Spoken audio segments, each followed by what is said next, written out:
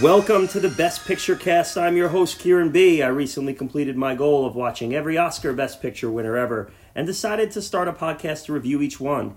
Each episode, myself and revolving co-hosts will discuss, assess, and evaluate a different Best Picture winner with the goal to establish a ranking for the entire list. This is not, however, what we will be doing today. Today, we are taking a little break from our Best Picture winners to focus on this year's Oscar awards. In doing so, I have a couple guests. One is one that you've heard quite a bit on this podcast, and that's Joey R. Joey, how are you doing today? I'm doing awesome. I'm glad we're here. This is what we're here to do, right? This is what we've been working towards, and we finally get to do a What Should Have Won. Yes. Yes. We're 28 episodes into not What Should Have Won, and we are here for what should win. That's right. And as we always say in the opening, this is not a who should have won podcast, but today this is a who should win. We're talking about who should win. We're not giving predictions. We're saying who we think should win. But we also have another guest with us, and this is not a guest you've heard before, but you've heard of before because she's been contributing to the podcast since we've started this thing, and she's joining us all the way from the other side of the world, and that is Zita Catherine Short. Zita, how are you doing today? Oh, I'm doing very well. Thank you so much for inviting me on. Very exciting to have you on finally. I mean, we've talked, you've always contributed with questions on Twitter, and really from, I think, because I've been re-listening to our episodes, and I think as early as like the third or fourth episode, we've been mentioning you. So we finally have come full circle and have you on, and we're going to talk about the 2021 Oscars. Yes. A very interesting year, certainly. If nothing else, right? Absolutely. And since we started this up, you have started your own podcast, and that is the 300 Passions podcast. Why don't you tell the world a little bit about the 300 Passions podcast? Well, we cover the 300 unsuccessful nominees for AFI's 100 Years, 100 Passions list, and they're meant to be love stories, but a lot of the nominees aren't, and I was fortunate enough to have Kieran on as a guest for an episode on Ivanhoe, the Robert Taylor, Elizabeth Taylor swashbuckler, and it's really fun to go through some of the entries on the list. We have films from pretty much every decade, from the 1910s to the 2000s, and a lot of great guests like Kieran. Yep, that's right. And Joey here also was on an episode with you, and Grant Z as well, and RDB also. And RDB, yeah, the crew. Yes. We're stressing people out across the world.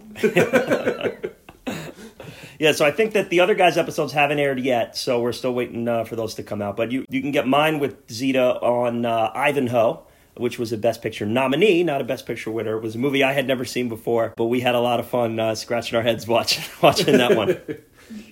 Yeah, and I mean, I think we do BPC, we always do recommendations, and I think we all recommend 300 Passions podcast. It's a great weekly listen, and we all listen to it pretty much day of release. So, we definitely encourage you to go out, seek it out. Even if you haven't seen the movie, they're really fun, informative episodes. Yeah, for sure, and always interesting guests. It's always someone different, and it's good to get a variety of people. Now, Zita, how can they find you on social media? Well, I'm on Twitter at Zita_short, and then the podcast is on Twitter at 300 Passions, and it's pretty much easy to reach out to me. I'll follow you back. So yeah, that's great, and you can get that wherever you find your podcasts, Apple, Spotify. It's pretty much wherever you can find them. And if you're looking to follow us on Twitter, we're at Best Picture Cast, Instagram, Twitter, Facebook, all those. Please subscribe, rate, review, all that stuff for both podcasts. We appreciate everyone's support out there and listening, and it's going to be fun to do something different today. Today we're talking about this year's Oscars before they've happened. So, and I want to remind everyone, we're not doing predictions, so this isn't like we're going to fill out our Oscar ballot and then you can make fun of us for getting everything wrong the next day. We're gonna say what we think we would go with. We've all seen the nominees for Best Picture. I think, Catherine, you've seen most of the movies for almost all the major awards? Yes, I've tried. I tried to do all of the above-the-line categories and a lot of the technical categories. I haven't seen Mulan, for instance, and that got a bunch of technical nominations. But yes, everything above the line. Yes, gotcha. So I know I have a couple gaps. I think, Joey, you have a gap or two. So we're going to have to lean on you for those. So out there, we're going to be talking about a few of our favorite categories here at BPC. We're going to be talking about cinematography. We're going to be talking about score. We're going to be talking about all 4 of the acting categories. And we are going to be talking about the directing category. We're then going to give out our BPC awards like we always do for movies, but we're going to do it for this year's lineup. MVP, LVP, honorable mention. We'll do a little recast. And then we're going to rank the Best Picture nominees, worst to first, the best way we see fit. So we're going to do our best to get that out there. Last year's Oscars, I wanted to do something, but we were too new. And it was just it was unsure. I think we were only 2 or 3 episodes in when the Oscars were happening. So it was not something we were able to put together. This year, we're more than prepared. So we talked about it. It just wasn't able to work itself out. Yeah. And we're lucky that we're doing it here. So, Zita, we're ready to go. Yes, we are. So the first category we're talking about, and usually we do a little plunge back in time. We don't have to, so we're going to, It's all current. It's the mess we live in now. That's it. Everything that's going on today is going on today. Okay, so the first category we're going to talk about is a category we always bring up pretty much every episode where we're always very big on it, and that is cinematography. And the 5 nominees for cinematography this year are Nomadland, Joshua James Richards, The Trial of the Chicago 7, Fendon Papamichael, Judas and the Black Messiah, Sean Bobbitt, Mank, Eric Messerschmidt, and News of the World, Darius Wolski. So I will kick this to you first, Zita, just because for this one, there's one that I have not seen. I have not seen News of the World. Joey, have you seen News of the World? That's the only one I haven't seen in this category as well. Okay, so that would be my gap. But Zita, I want to ask you, out of these 5, which one do you think doesn't belong? Well, I would say The Trial of the Chicago 7, I think, probably sticks out to a lot of people just because I think we tend to associate this category with David Lean-style epics, where it's, we're shooting in a foreign location, you get a lot of sweeping shots, you have this scope that seems to match up with these grandiose images.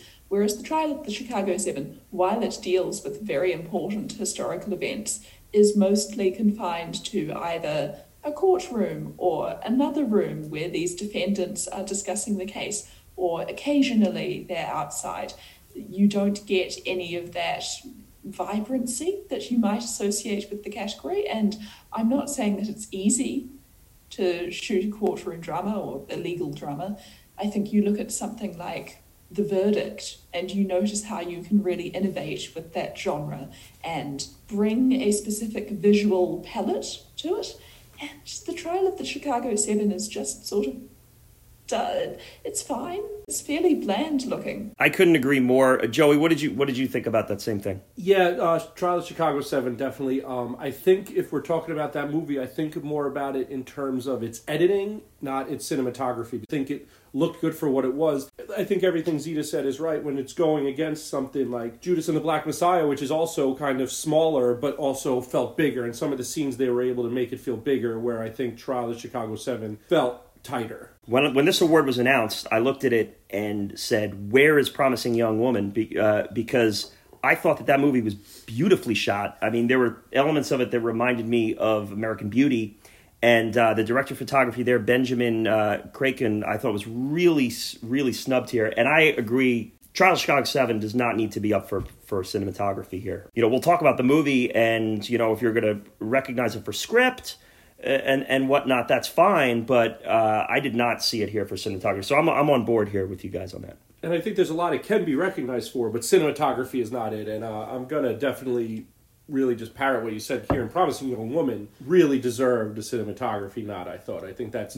So, Zita, what would be your pick for a winner here in cinematography? Well, I was just looking through last night, and I was struggling to pick in a way, just because I will admit to not loving any of these movies, and so that made it more difficult to pick a winner, and I eventually ended up settling on Nomadland, even though I'm one of the rare people this year to not be into the film as a whole. I will admit that it is beautifully shot, and I think there is a great precision with which the cinematographer tries to capture these parts of America that, yes, there is this rugged natural beauty, but you also have these downtrodden people who are suffering, who are just trying to get by, and they are able to make those contrasts in a way that doesn't feel too obvious. So, Zita, are you telling me that Mank isn't one of your favorite movies of this year? I thought that was one of your very favorites.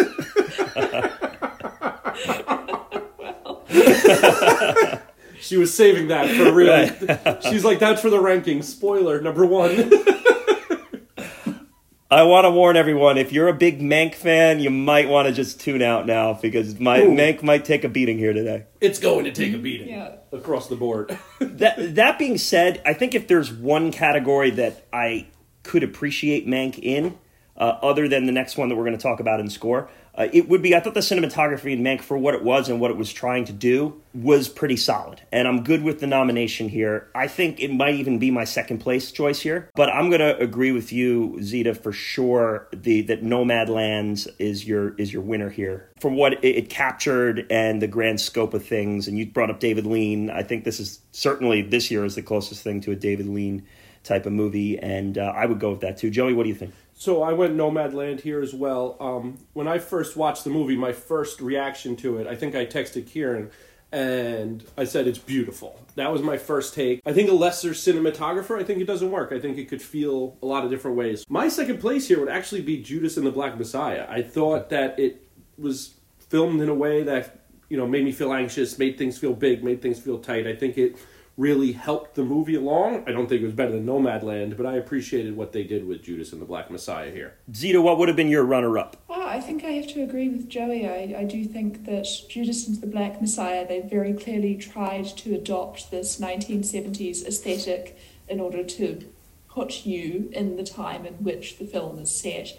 And so you do have a lot of dingy streets. There are times when it does feel a bit Gordon Willis-esque, and I'll admit sometimes I thought, oh yes, the Prince of Darkness, they're clearly trying to evoke that, and it was a bit much. But then there were other times when it did really work, and it felt very sophisticated in a way that some of these based on a true story films don't, where, no offense to the Trial of the Chicago 7 again, but that cinematography does remind one of a television film. All right, so that's a good wrap up on that. I like that. It's an interesting category this year. We're going to go to score next, and the nominees for score here are Soul, Mank, Minari, The Five Bloods, and News of the World. So, Zita, I'm going to go to you first as well. What did you think as far as score went? What was your favorite? Well, I think this is going to sound like the most obvious choice, but I would go with Soul. I know, yes, it's the movie about music, so it probably has the easiest time incorporating that into the story and not feeling like it's just incidental. But I do think that it's full of life in the way that so many Pixar films haven't been in the past few years, where you look at them putting out things like The Good Dinosaur that just don't leave much of an impact. And I think with this one, the score is really bright and cheerful, and I think it really allows you to understand why the main character believes that music is his reason for living. And again, it does benefit from the fact that the plot is contingent on you believing that music is the most important part of this person's life. But I won't deny that Trent Reznor and Atticus Ross did a good job. Yeah, Joe, what do you think? Yeah, I have to echo everything there. I think Soul is I haven't seen News of the World, but I think Soul is just really great. And the music worked. It hits a lot of different things. It's not consistent. It really makes you feel things, and I think Soul's the winner here. This year has the two Trent Reznor, Atticus Ross scores, and I think that from the start, it's pretty much everyone has looked at those two and said that they're locked in for a win this year. I do want to shout out Minari's score. I mean, Minari's it was the last Best Picture one I hadn't seen. I watched it last night. It is a really nice score. It is. And I'm happy it got recognized there. I'm going to be a little difficult just to rattle things up a little bit. And I'm going to go, and because Mank is probably going to take quite a beating here moving forward, I'm actually going to go with Mank here on this one. And the reason why I'm going to do that is, first of all, in a movie where I was struggling to find anything to do while I was watching this movie, the score kind of kept me entertained a little bit. I really appreciated it throughout it. It was really kind of the lone savior of the film. And it was, for me, as someone who grew up around Nine Inch Nails, I was a fan of them through high school and through college, and saw them in concert, and seeing Trent Reznor do like a 30s jazz type of score, cool. A throwback to the 30s it's just very 30s, 40s, which is very interesting to me. So I got a kick out of that. Now, for the same reason I love the Soul score, because you're now watching Trent Reznor score a Pixar film, which is even more of a mind blower. But I think that's kind of the easier one that people will go to.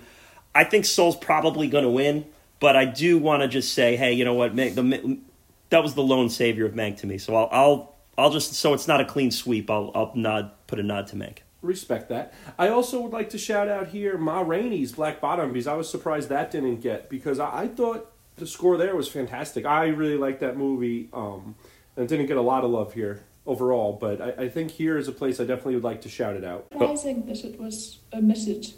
I thought so. It was about music. Again, the main character is a musician, so you would think it would be in there, but no, apparently not. So this is the last time that News of the World is going to come up for this discussion. Myself and Joey didn't see it. Zita, do you have any words on News of the World? You're fine not seeing it. So you would not recommend that to us? No, it has everything that you would expect. Tom Hanks is very solid, but I wouldn't say it's one of those great Tom Hanks performances, which I think speaks highly of him, that he can be pretty damn good in a movie and you can still go, not his best. Sure. But the film around him is a bit dull. I suppose if you're really into the Western genre, maybe it'll be for you, but I just don't feel like it does anything special with a very bland, basic story. Gotcha. Okay. Yeah. It is always. I always do like to see when they throw their hat in the ring of another Western. It seems like it's a genre that can go forgotten. So I always like to see when a new movie comes out that's tapping into that. That is getting some critical reception. So, but I will be honest. When we were before the nominees came out, I actually looked at that. I said, I really hope that doesn't get a Best Picture nominee. I have no interest in putting time into that, and I'll watch anything. Yeah.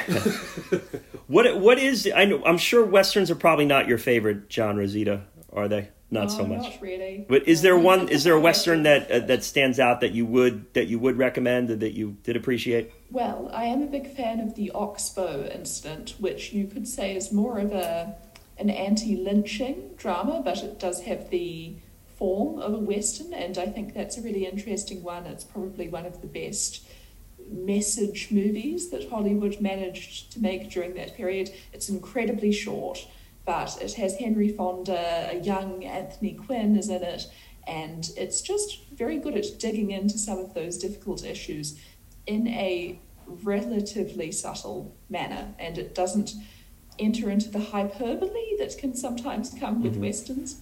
Yeah, cool. Very nice. And so what year is that about? That's a 50s or 1943? Oh, early 40s. Okay, cool. Wow. Okay. Yeah. All right, so I'm gonna have to check that one out. I'll add it to the list. Okay, so we're gonna hop into the acting categories now. I'm excited for this one, and I know that Zita, you're always usually very invested in both of the actress categories. Yes. So we're going to start with supporting actress here. Definitely interested in what you have to say here. I'm going to start with Joey this time, though. So we'll see. We'll hold off on your expertise here on this one. But Joe, who was your winner? Well, I'm going to read off the nominees first. So the nominees for supporting actress were Yoo Jun-yoon from Minari, Olivia Colman from The Father, Amanda Seyfried from Mank, Glenn Close from Hillbilly Elegy, and Maria Bakalova from Borat. So, Joey, who did you have as your choice for Best Supporting Actress? So, I did not see The Father. That is my gap here, so I will put that out there first. But for me, I went Yoo Jun-yoon from Minari. I thought she was fantastic. I loved her character and everything it did. And not to get into the movie, but, at points I felt things very hard when things went wrong with her. So, I think she did a wonderful job, and I would really hope to see her get acknowledged and rewarded from that. Zita, what did you think there for that one? So I ended up going with Olivia Colman in The Father, which is probably the predictable answer. It's very much the sort of role that is tailored to win somebody awards, where she has to be very concerned at many points, and she's playing off against this legend in Anthony Hopkins and having to hold her own in that situation. I don't want to ruin it, but the points at which you're not entirely sure the way that her character has been viewed is accurate, and so she has to deal with that, and I think she just does it so well. It's a seamless transition. Were you a fan of her win in The Favourite? No, I think I have her third or fourth that year. I still think it's a very fine performance. I don't begrudge her the win, and I think it's nice to see them rewarding somebody that we didn't necessarily expect to take it. And it is a bit saddening to see Glenn Close, of course, not being able to finally get that well-deserved recognition. But I would have gone with Yalitza Aparicio that year, and she had no chance. So I suppose Coleman's win was fine. I suppose I was okay with it, but I'd be really happy if she won this year, and I think it would be interesting for her to win too in such quick succession. So that is a good segue, because my winner is going to be Glenn Close. In this one. I am in the minority here of people who actually didn't hate Hillbilly Elegy. I didn't mind it. I really, everybody on, I know the critics buried it, and everybody on film Twitter hates it, but I don't know. I was expected for this train wreck, and I actually thought it was a relatively competent movie. I don't get too offended by quote unquote Oscar bait. I mean, I think if it's worthy of winning an Oscar or getting nominated for an Oscar, it's worthy of getting nominated for an Oscar. So I think that she's an actress that deserves an award. Based on this category and the people nominated, it is acceptable to give her a quote-unquote makeup award, but because I don't think that her performance was bad. I thought her performance was pretty solid. I thought she was the bright spot in the movie, and I'm okay with her getting a win there. I don't know that she will. An event where people will be screaming and yelling, how did she win for that? I would be like, hey, she won, and you know what? It was a pretty veteran performance that I'm okay with getting rewarded. Well, I have to admit that I'm really not a fan of the movie, and I would say I think that Close is definitely the best part of it. I think she doesn't feel like she's being condescending towards her character, which to me was an issue with Amy Adams's performance, where I felt like, oh, you've never met a person like this, and she's just over the top, and the rollerblading scene, it feels like she just went, I don't really know what's going on here, but I'm just going to play it really big. And that approach didn't work for me. And with Close, at least it feels like she has some understanding of this woman's inner life, and she is determined to play her as a human being and not somebody to be laughed at or to be purely pitied. And one of the things that annoyed me most about the film was that our main character, JD, seems to despise everybody around him, including he hates the upper class elites that he hangs out with when he gets to go to law school, because they look down on the people who came from where he grew up. But then at the same time, when we go back to the childhood flashbacks, he looks down on everybody that he's grown up with, and he's so much better than them, and he deserves to go beyond Kentucky. And so I thought, well, so you're a snob in both ways. And even his grandmother, even her, he seems to look down on her to some degree. And I thought, oh, I can't support this. Yeah, and I mean, I think most of the critics agreed with you, Zita. I think it's about a 27 or something % on Rotten Tomatoes. Yeah, it's low. But then it has like an 80% audience or so. So I think it's just one of those odd ones. But I know if you log on to Twitter, it definitely takes a beating. Yeah, for I sure. thought I was going to hate it. I think it's a fine movie, but when it came out, it just got crushed so early on. Yeah. So Joe, which out of these five, which one would you pull out first if you wanted to put someone else in there? What do you think is kind of fifth place for you? Borat. And Maria Bakalova. Borat would come out hard there. Yeah, I'm going to agree with you too on that. I just think it's such a... I mean, I commend the fact that it's in here because it's so non-Academy. Like, it's really so not what the Academy normally would ever pick. But I just wish that they would have done something like that on a movie that was a little better. Because there are comedies that I think have been overlooked over the years that could have gotten that slot. And I think it's a cool story, someone coming out of nowhere. But yeah, for me, I think they probably could have gone to someone else. Zita, what do you think? I would agree. I didn't think it was a particularly strong film. We'll get to screenplay later, but that nomination flummoxed me. Yes. And I can say, at least Bakalova, you do have to commend her level of commitment to this role, because I don't think there's ever a point where you look at that performance and think, oh, she's only giving 20% of herself. No, she does go all in.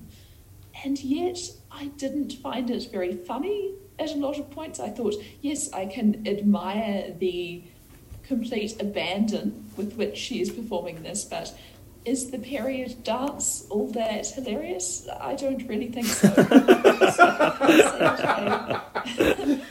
Yeah. I mean, I think that's everything that needs to be said about that performance. Yeah, I'm someone who liked the first Borat movie quite a bit. Like, I saw it in the theaters and thought it was hilarious.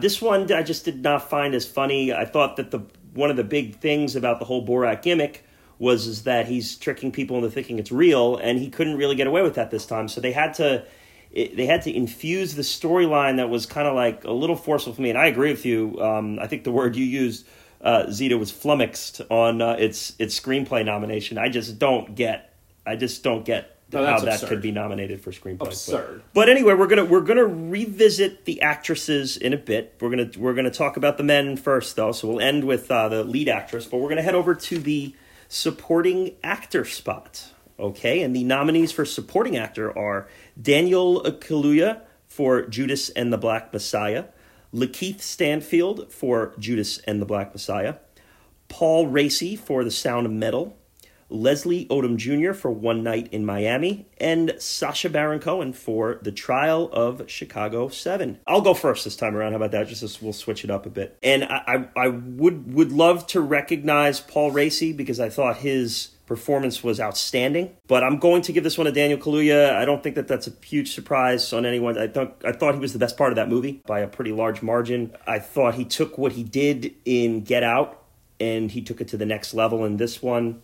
And he put a face and a name to a historical character that I think is someone who should be a little more recognized than perhaps was before this movie came out. I don't know. What do you think, Zita? Well, I suppose this is a controversial choice, but I would actually go with his castmate, Lakeith Stanfield. And of course, that's an unpopular opinion just because there's all the controversy when his nomination was announced, because I think most people would agree that he seems to be playing the main character in the film. He is on screen for a long time. We're seeing a lot of events from his perspective, and it's hard to say that it's an ensemble film. It was just a very confusing nomination. But at the same time, I look at these 5 performances and I go, well, I can't deny that I felt that he was the most compelling on screen, and I think he really does manage to overcome what I felt was some weaknesses in the script for that film. And Kaluuya, I do admire his passion in his performance, and yes, you do believe him as a political figure during the scenes where he's delivering speeches, but to me the script really doesn't do right by him because it makes his character slightly one-dimensional, where he's this martyr, he's this figure who is meant to be admired, but it very rarely felt like we were going any deeper than the surface. And I think with Stanfield, he gets to play this character who is very obviously flawed, who is constantly dealing with this guilt. He's just weighed down by it all the time. And so I think he has so much more to play in most of their scenes, and just benefits from that, but it's also a sign of this rising talent. Well, we can't call him rising now, but it does seem like the two of them are really cementing themselves as some of the best actors of this generation. And it's nice to see them both being recognized this year. So I can appreciate that. Yeah. Joe, how about you? So I have a lot of Lakeith Stanfield stock. I recommended Sorry to Bother You on our Cavalcade episode, Uncut Gems, Knives Out, everything he's in. I think he's unbelievable, and I'm always fascinated by his character. But I also went with Daniel Kaluuya, and I think where I was a little bit torn on the two, and I was very much in the middle between Kaluuya and Stanfield, when I saw the trial of the Chicago 7 and I saw another actor play Hampton, I was like, oh, that's Kaluuya the whole way. Yeah. It looked like he was playing in the minor leagues versus a guy who's in the World Series. So, I went with Daniel Kaluuya here. But, all the love to Lakeith Stanfield. Anything he's in, I'm going to go watch because he's interesting in everything, which is great. I also thought, though, for a One Night in Miami shout-out, Leslie Odom Jr. was good. He was interesting, he was creative, he was dynamic, and he kept that movie moving really well. So I like the nomination for him. Okay, all right. So next we're going to do who would be the odd man out of the supporting actor. And I am going to probably not be popular in this room here. I respect both of your opinions and both of your takes on all this, and I would always defer to you, Catherine, on these performances because you've seen many, many more movies than I have with this. But I personally, for me, thought Lakeith Stanfield was terrible in Judas and the Black Messiah. I did not like him in it. You talked about a fish out of water, Joey. I thought he was a fish out of water. I thought the role was too big for him. I thought that the movie commanded him to be something that he was not capable of being in this movie. I thought he was doing like a knockoff Leo from The Departed impression, and I think maybe he got caught in between doing this like double agent where he had to show it at all times and he had to show the conflict. To me, I was struggling to take his part in this movie seriously. Now, I realize that's not a popular opinion because I've listened to plenty of people that I respect their opinions quite a bit that commend the performance.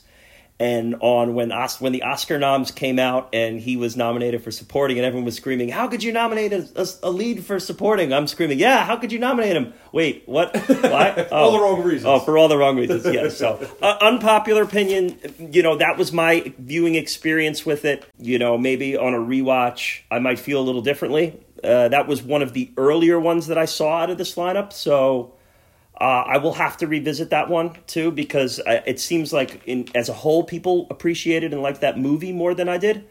But, yeah, I was not into his performance at all. I need to see more of his work, because I liked him in Get Out. I know him from the pilot of Always Sunny in Philadelphia. He's in the first episode of that show. So 17 and years is good in that. Yeah, I know. Unpopular opinion out here. But anyway, Zito, who would have been your last person out of there?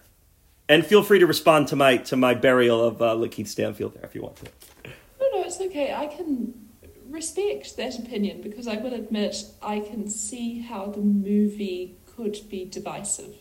And I think it has opened up a lot of divisions on film Twitter, as you pointed out, in terms of what people want out of this sort of movie. And there's a lot of debate over the depiction of Fred Hampton in particular, where we wonder, is it good to have him held up as this great human being, or do we want more human, flawed heroes? And so even though I disagree with your opinion, I can definitely respect it, and I can see where you are coming from in thinking that he has a lot on his plate and that can be very hard to handle. So who would have been your fifth person out here?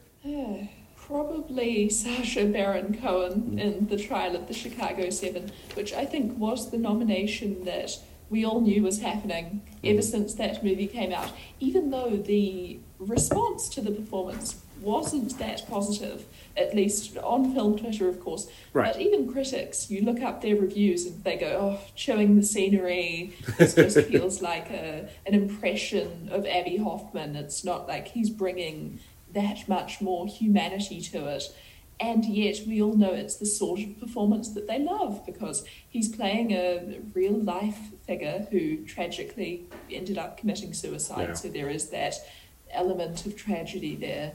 And he's also bringing his broad comedy skills to the role, but then there's a point where he goes serious and we realise, oh no, this is a dramatic performance.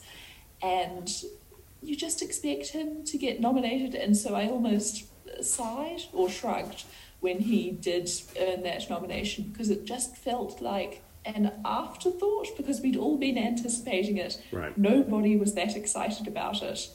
And so I wish he had been replaced by somebody who was a bit more of a surprise, somebody who shook things up. Yeah, I agree with you too. Sacha Baron Cohen for me. And I think, Abbie Hoffman's such an interesting character too. He might be one of the best-selling authors of all time, but his book was titled Steal This Book, so nobody actually knows how many people have read it, which I think is just unbelievable. If you're going to play a real person, you have to do something special to bring it there. And I think he was fine. I think he was just kind of a person there. And, and I think with the Two Jews, The Black Messiah, Sound of Metal, One Night in Miami, I just think there was just better work. And I think there was other people who there was a great secondary cast. And Ma Rainey's one of them could have gotten in there. There was a lot of other things where I thought that Sacha Baron Cohen I thought he was good. I think he did a good job. I liked him more in that than I've liked him in other things.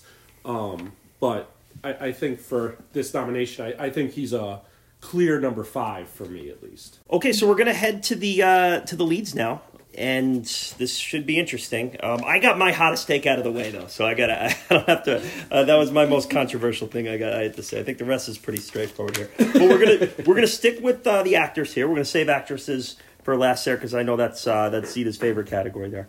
So we're going to now read off the lead actor nominees here, and we'll start with Steven Yeun for Minari, Anthony Hopkins for The Father, Gary Oldman for Mank, Chadwick Boseman for Ma Rainey's Black Bottom, and Riz Ahmed for Sound of Metal. And Joey, I'll have you start this time around here. Who is your winner for Best Actor in 2021? So I think Chadwick Boseman is going to win. I thought he was fantastic. I'm a huge fan of him, and I'm very sad that he passed. But, again, this is who we think should win. I think Riz Ahmed. I think he was fantastic. That movie, everything he did, learning about the commitment he put into learning sign language, learning the drums, everything about it. I think that movie was just so heavily weighted on him, and I think he held it up, and I think he just did such a fantastic job that I'm Riz Ahmed all the way there. I'm going to agree with you. I want to say that Riz Ahmed is the best performance this year. I think that it's probably one of my favorite acting performances in a number of years. I haven't seen a lead acting performance that's affected me like this in quite a while. As a musician, I kind of got hit a little harder with it myself. I'm not a drummer, but it hit home. That whole performance, I thought it was genius. I thought it was just a brilliant piece of acting, and I've liked everything I've seen him in, whether it was The Night Of or Nightcrawler. He's just a really nice actor with a brilliant future. As Joey said, he's probably not going to win this year, and I do want to say that I absolutely love Chadwick Boseman in Ma Rainey's Black Bottom 2. I think it's a fine performance, and I'm not taking anything away from him. It seems that that's probably the way it's going to go. But I just, like I said, if this was any of the last several years, I would have gone with Riz Ahmed for sure. Zita, what do you think? Well, I suppose I'm the odd one out here, because I think that Steven, I think it's Yeun, just from the interviews I've watched. Okay. I don't know it. I'm terrible with pronunciation. Oh, mispronouncing things is on brand for BPC. That is a BPC. We haven't botched a name yet, so I think. Well, I just did. So you have it, yes. So Steven Yeun. So I have him winning, and Ahmed was very close behind him for me, and I really did have to consider whether I wanted to go with him, and I do ultimately think they're basically at the same level, both very good performances, very understated in a lot of ways, both playing these men who are going through incredible amounts of stress and worrying about their loved ones and how they will react if they fail, in finger quotes. And I just think for Yeun, what really got me was that amidst this ensemble, he did manage to stand out, and he doesn't really try to tug at your heartstrings in some of his bigger scenes, and I just admired that level of restraint. But also with Ahmed, I think the section of that film where he goes to visit his girlfriend overseas, he's really moving during that section of the film, and you just feel his isolation, and his confrontation scene with her father is almost painful to watch. Oh, yeah. And so I'm definitely in support of that nomination. Yeah, and I think in a movie where you've lost your ears, or you're playing a character who's lost his ears, what you do with your eyes is so crucial, and he just nails that. I mean, and that's a strength of him as an actor anyway, but he just, you can see his story through his eyes through a lot of this, and it's easy for us to sit here and say that, but to put that together, and in addition to all the stuff, Joey, you mentioned about learning the drums, learning sign language, I'm just shocked that it's not more of a force to the point where people aren't even saying that it's an easy second place. Right. But you never know. That's and again, how a movie affects me is different than it affects other people. But I just, that movie just crushes me to the core, and I thought Riz Ahmed was a big part of that. We'll stay with you, Zita, for this next one, because I have a feeling I know what you're going to say, but you may surprise me. Who would be the odd man out here out of these five? So, Gary Oldman. There it is. I think I know who's getting my least valuable player award. He's just dreadful. We talked about biopic performances with Sacha Baron Cohen, where you have to play a real-life character, and I think he just gives in to all of his worst impulses as an actor. Anybody who saw Darkest Hour knows that he is capable of chewing the scenery, and he does a lot of that in this one, where he's drunk all the time, and he plays a drunk person like somebody doing pantomime theatre. Oh my God, I agree. He's meant to be really witty, and yet he just seems like a bastard. I think I really wanted to have a sense of why people are so drawn to this person, despite the fact in so many scenes he just spends his time criticising them. It never quite made sense to me why they would keep inviting him to these parties, letting him hang around, when he just always has this axe to grind. And part of the issue was just the way that scenes were written, where I went, nobody would stand around and let this drunk yell at them about their political views. They would stop them and say, stop speaking.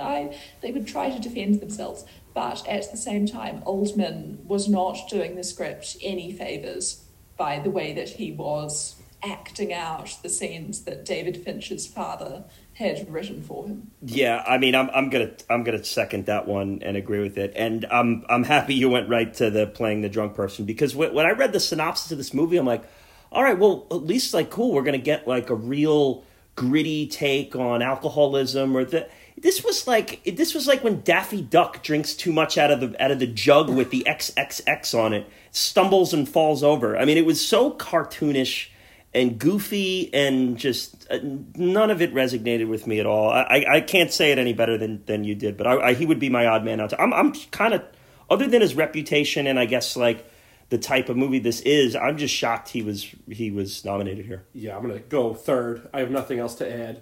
What are we doing here? Yeah. And I think a little more highly of Gary Oldman than you do. I'm a big Zita. fan of him normally. Just here, it just didn't. Nothing that he was doing was working. It's not a good performance. And I'll say, I mean, another one that I watched this year that I did not like either was Tinker Tailor Soldier Spy, and he was nominated for that one too. And I didn't get that nomination either. I don't know if you guys have seen that one, but that was another one that was just a head scratcher for me. Yeah. Okay, so we're gonna go to the lead actress role. We'll start with you, Zita. Here, I'm going to just read off the nominees first. So we have Vanessa Kirby, Pieces of a Woman. We have Carey Mulligan, Promising Young Woman. We have Andra Day, The United States vs. Billie Holiday. Viola Davis, Ma Rainey's Black Bottom, and Frances McDormand, Nomadland. So, Zita, what do you think? What is your expertise, opinion here on who should take home Best Actress 2021? Well, for me, it has been Vanessa Kirby since I saw Pieces of a Woman, just because I knew that she was going to be an awards contender, and I saw her and I thought, yes, that makes sense. She's terrific.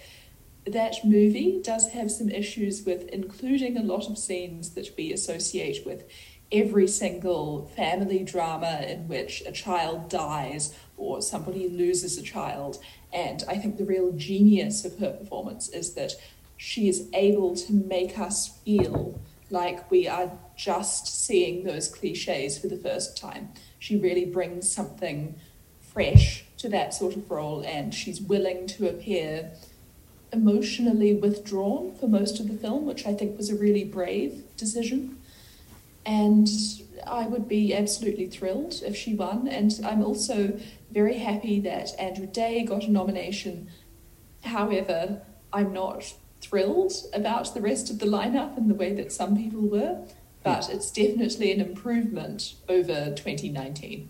Wow, okay. And before I go to you, Joe, and get your opinion, I would say, Zita, this is pretty much up in the air this year, right? I mean, like the precursors have had a different winner every time, so this is one where we really kind of don't know who's going to win this thing. Which is very exciting. I think everybody was just sick of Renee Zellweger everything last year. And this year it's a lot more fun to be able to prognosticate and to think about all of the what-if scenarios. And so even though I don't love all of the performances, I will definitely be riveted on awards night when we eventually find out who wins. Yeah, very cool. So, Joe, who was your winner here for Best Actress? So I really wanted it to be Carey Mulligan because I think I thought she was awesome. I loved her and I loved everything she did. But Frances McDormand in Nomadland is my answer. I think she does such. She's subtle. She's strong. She really hits a lot of things that work throughout that movie for me. So I went Frances McDormand. Wow. Okay. Yeah. So I love that performance too, Joe. And I am a big kind of fan of the reserved performances and the ones where you don't have to chew up the dialogue and chew up the screenplay.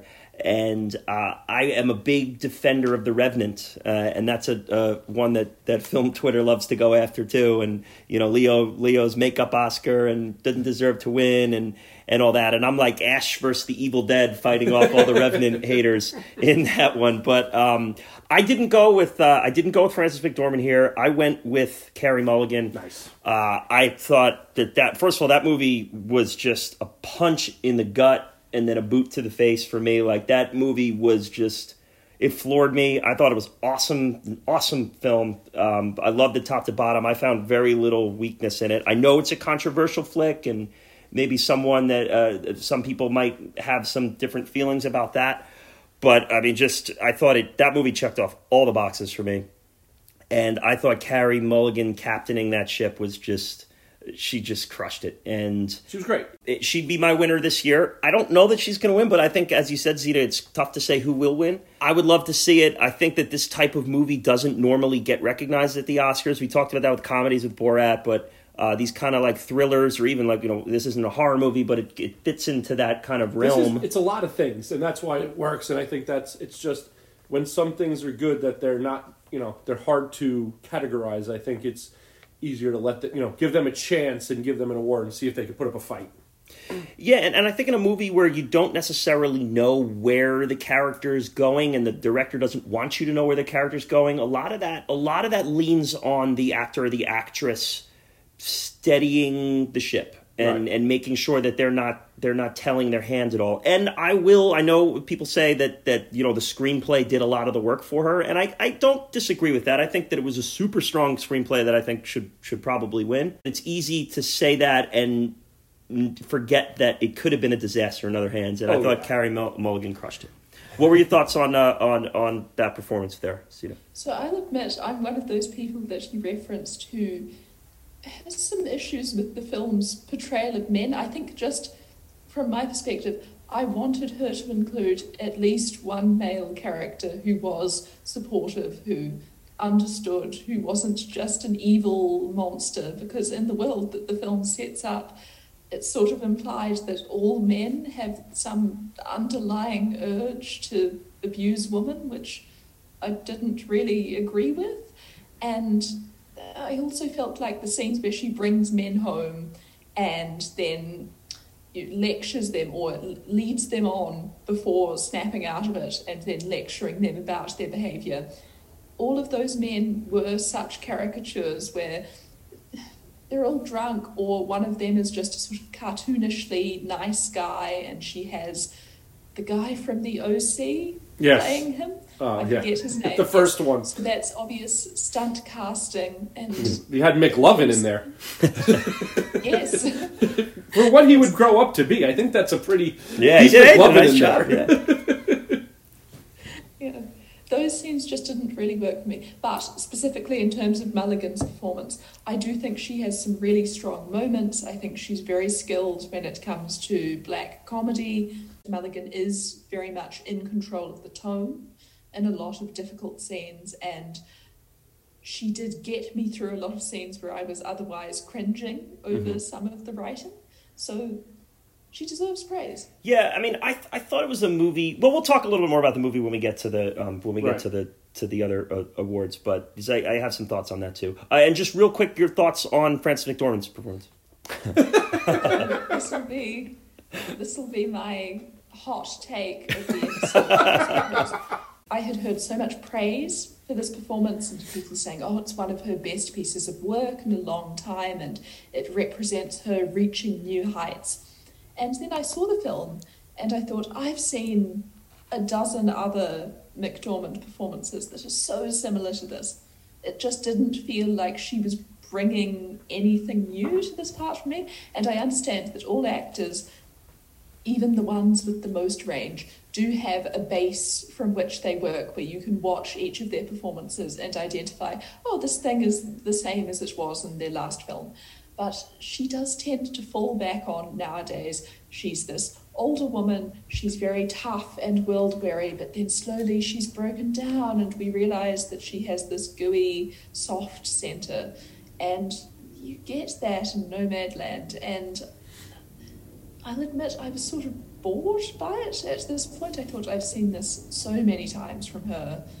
Do we really need it again? And as you pointed out, restraint.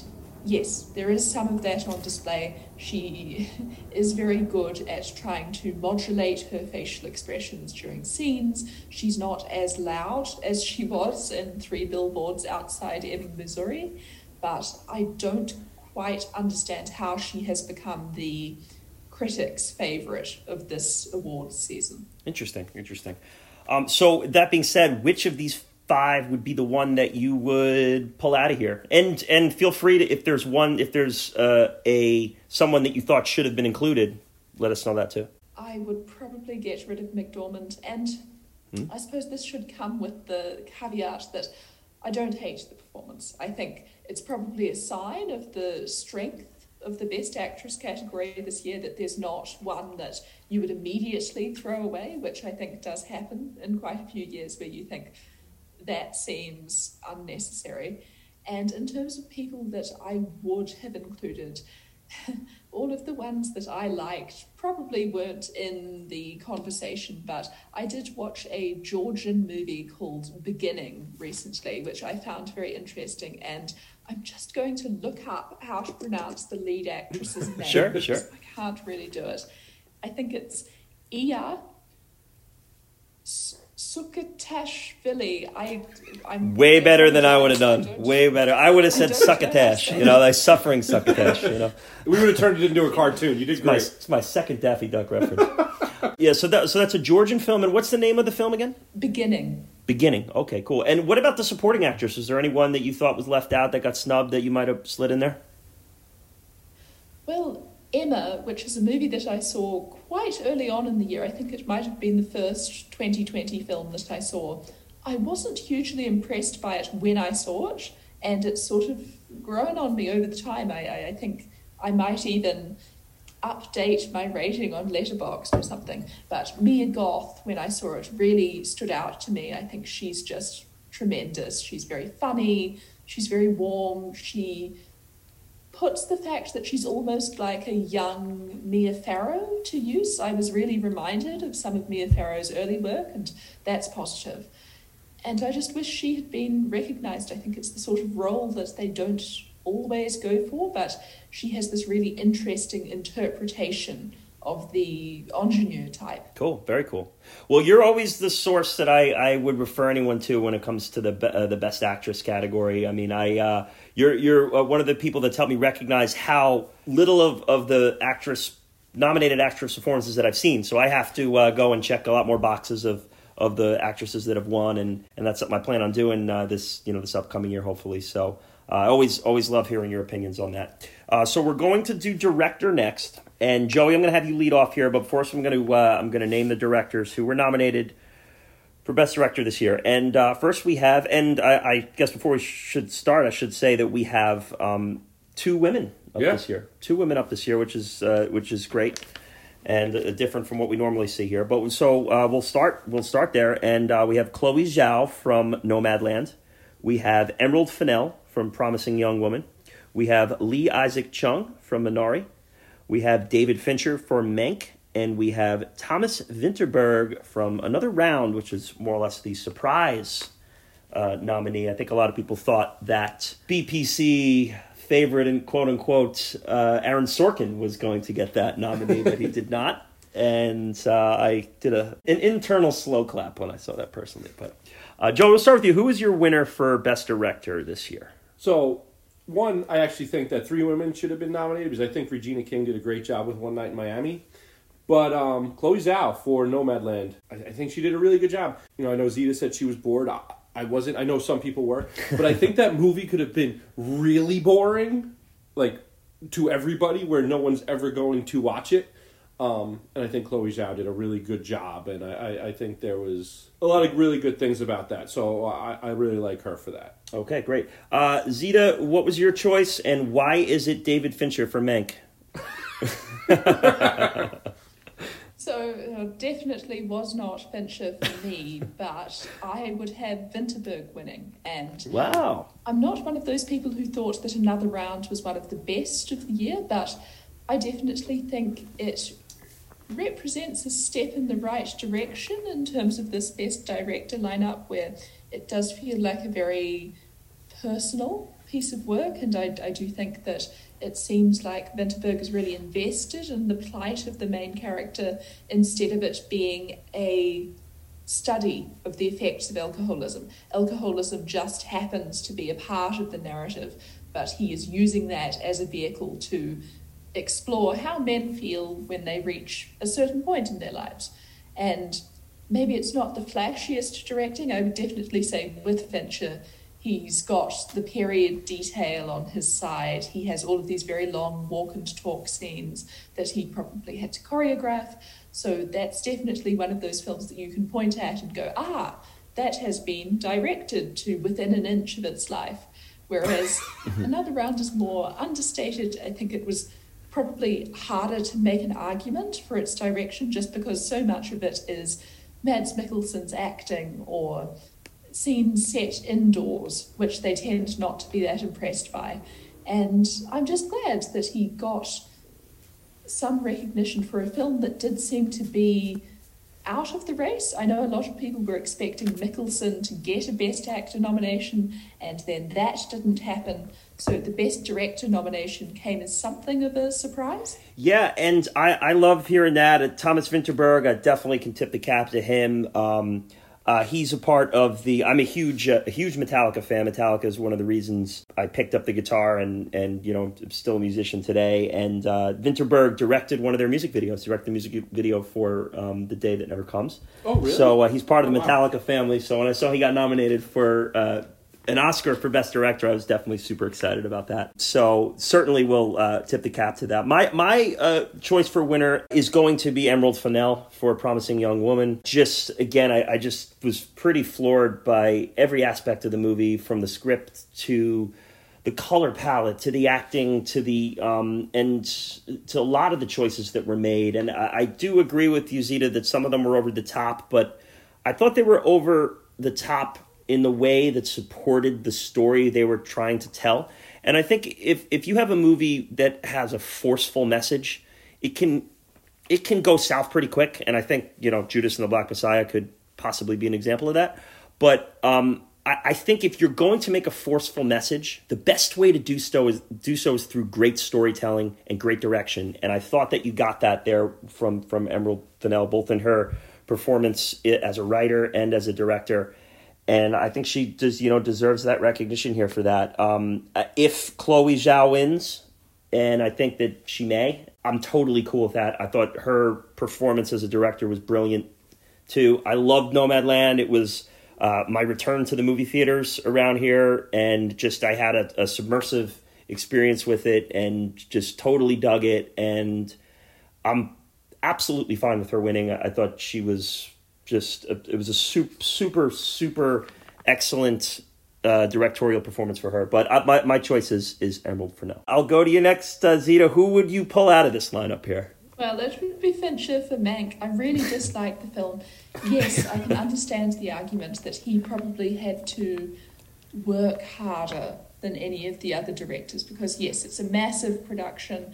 I can appreciate that it probably took a lot of effort to put it together, but just his intentions from the outset, I question. And I don't dislike Fincher overall. I think that The Social Network probably should have won Best Picture back in 2010, and I think he can be a very fine director when he wants to be, but there is a certain coldness to his films that I almost wish he had brought to this one, because he always seems too emotionally invested in Mank's plight, and he really wants you to get behind him, and it's almost like you're watching a propaganda film where he's saying, hey, this guy, he's great.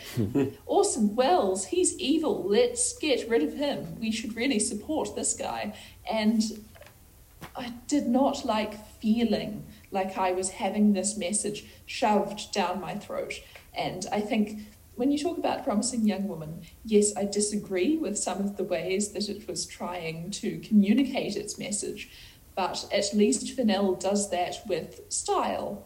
With Fincher, it was just so aggressive that I reacted negatively to it. Yeah. Joe, how about you?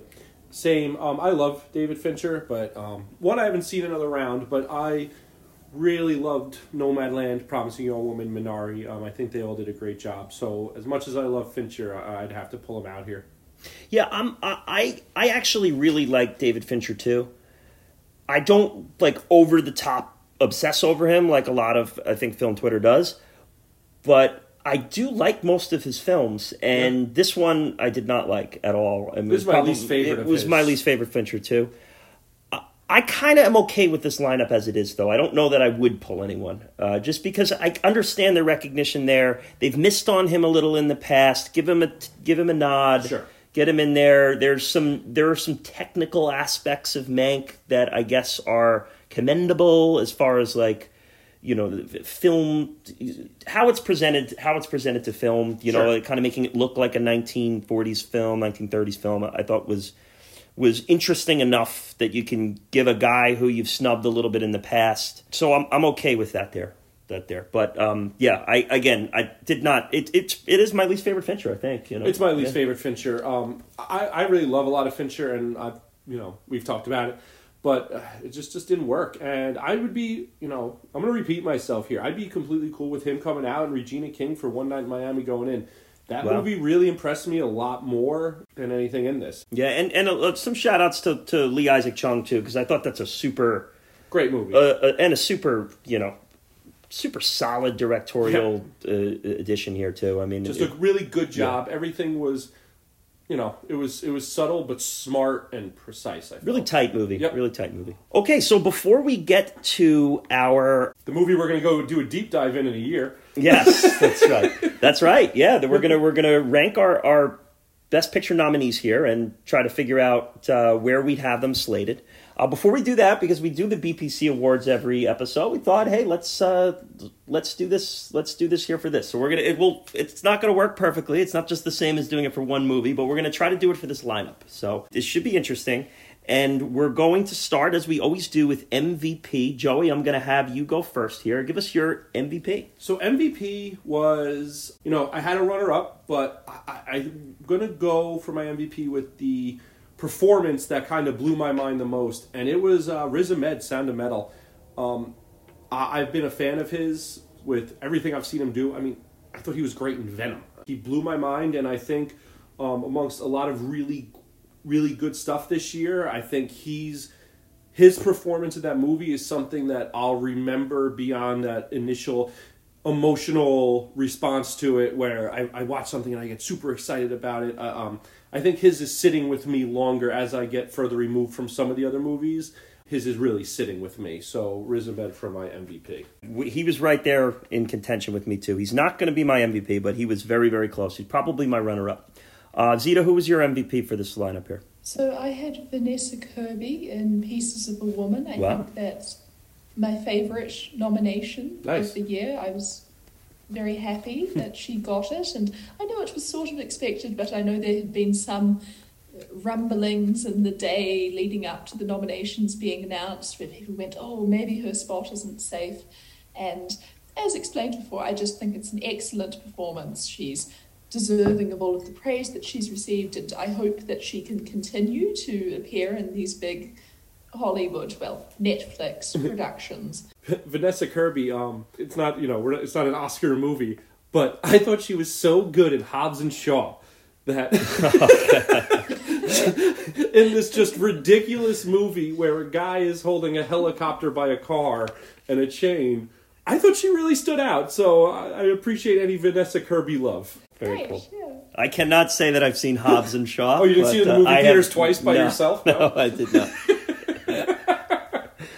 So my MVP, and I've talked about her a little bit here in these last few, but I went with Emerald Fennell for Promising Young Woman. Being that she was up for director, up for screenplay, I think she'll probably win screenplay. Sure. And I think a lot of Carey Mulligan's performance can lean on the words that Emerald Fennell put on paper. I just think it's one of the most different Best Picture nominees that we've seen in the last decade. I appreciate that type of dark comedy thriller being included in the mix. It was a movie I was not expecting to love by any means. I went in kind of like, all right, I just want to be entertained here. Just entertain me. This isn't going to be my favorite. It's probably going to have a pushy message that's going to annoy me. And that was not the case. No. It was a movie that made me actually take a step back and go, whoa. Yeah. Hold on a second. Just really effective and brilliant. I went director for MVP there in that one. I like that. And as a screenwriter as well. LVP. Zita, I'm going to have you kick it off because I think you showed your hand a little bit here. So who was your LVP this year? So it's Gary Oldman in Mank, unsurprisingly. I think it's just one of those performances that I really have contempt for. And I think part of it is just dislike for the type of performance that the Academy tends to go for. And I think this is really representative of some of the bad trends that they have always followed, where they like big, loud performances instead of rewarding people for being quieter, for being more withdrawn. And I think the Best Actress category, my least favourite nominee was Frances McDormand. She is miles ahead of Gary Oldman and Mank in terms of the quality of her work. So I really hope that they're going to skew that way instead of continuing to nominate these sorts of performances. Yeah, Joe, well, what was your LVP? So I was going to go Mank as a whole, but as we've been talking, I've adjusted. Mank as a whole was my LVP because I just think compared to, I just think the rest of the, I haven't seen The Father, but I think the rest of the movies are just in a different category. But Borat being nominated for things, I think, is also an LVP, so double LVP of ridiculousness. Yeah, wow, okay. That's where I'm at. Yeah, I can't argue with any of that for sure. I'm gonna couple with that a little bit. My LVP was David Fincher. Oh. And I went with David Fincher for a few reasons here, and we'll start with the fact that this year was teed up for him. Yes. He hasn't made a picture in a while. We've waited for him to return to the scene. He's been immersed in the Netflix stuff, and I love, I love the whole Mindhunters thing. Yep. Great stuff, and I hope that he can continue that. But we've kind of waited for him to come out with a movie for a while. You have a year where the Oscars are somewhat depleted here because of what 2020 was. You have an anticipated director doing a movie about movies. You have a Best Actor winner in the mix this should have been teed up for an MVP season for him. 100%. He should. It's like the New York Yankees put him in the leadoff spot to take over, win the World Series in a weak year, and he finished in last place. And by far last place. Yeah, and it just very disappointing. The movie was disappointing. Everything about it. Trent Reznor was the only good thing about it. And so he was my LVP there. And I'm saying that as a David Fincher fan. And on top of that, he's a guy who everyone is always in his corner. Oh, they snubbed you. Fincher got snubbed. Right. So this is your chance to make up for it. And you couldn't get it done. So yeah, he was an easy LVP for me. So next we have honorable mention. You can kind of pick anyone that you want to tip your cap to, give a nod to. Happy to see them here. Zita, who'd you go with here? So I just went with Vinterberg. I think I like the fact that he got nominated, and I think everybody was happy to see his response to getting nominated. And they have this trend of nominating foreign language films in the director category. They'll give some acclaimed Hungarian art house director a nomination, and then their film won't get any other nominations, and that's sort of what happened here. But I was glad just to see it getting something, and obviously there's the horrible backstory where we all know about his daughter's tragic death, and that adds to the poignancy of it. But I also think it's been some time that he's been building up this buzz, and so it's good that he's finally followed through on it instead of just having to deal with being in the conversation for a few months and then being pushed aside in favor of bigger American directors. Yeah, that's a great choice. I wish I would have thought of that. That's outstanding. And if you haven't seen the video of Thomas Vinterberg seeing himself be nominated, have you, Joey? No, I haven't seen that. Go on Twitter. I think on Twitter you just search Thomas Vinterberg. Yeah. It'll pop right up. They have them announcing the each category. When his name comes up, you see his reaction, and that's what Zita was referencing there. It's really, awesome. really cool stuff. So great choice there. Joey, who was your participation award? So for me, honorable mention and participation are not the same. RDB jokes. For me, I went for something that wasn't nominated that I was hoping would be nominated, and it's Andy Samberg in Palm Springs. Palm Springs was a movie I really liked a lot. I know Andy Samberg is someone who is not universally adored. I know people find him annoying. I am someone who is a big fan. I think Hot Rod is super underrated comedy. But I thought he was really good in Palm Springs. I think it was a good movie that I was hoping would get some love. So I wanted to shout it out in the honorable mention participation piece of the BPC Awards because I think I think he did a really good job. Yeah, very very nice. Did you see that one, Zita? Yes, I did. I think it's great. I would have loved it if Kristen Milioti had been in the Best Actress discussion, but unfortunately they overlook comedies, so she never really made it in there. But I think Sandberg would probably make my Best Actor lineup if I were putting one together. He really excels himself in that one.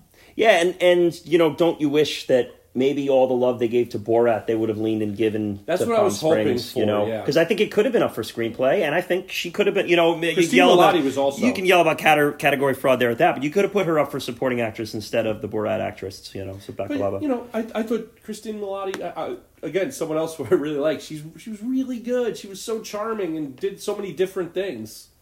And have to shout out one of my favorite Best Supporting Actor wins of all time, the great J.K. Simmons. Of course. Making his appearance in that one. I mean, J.K. Simmons is an all-timer. Yes. Absolutely. He has to be hitting 1,000, right?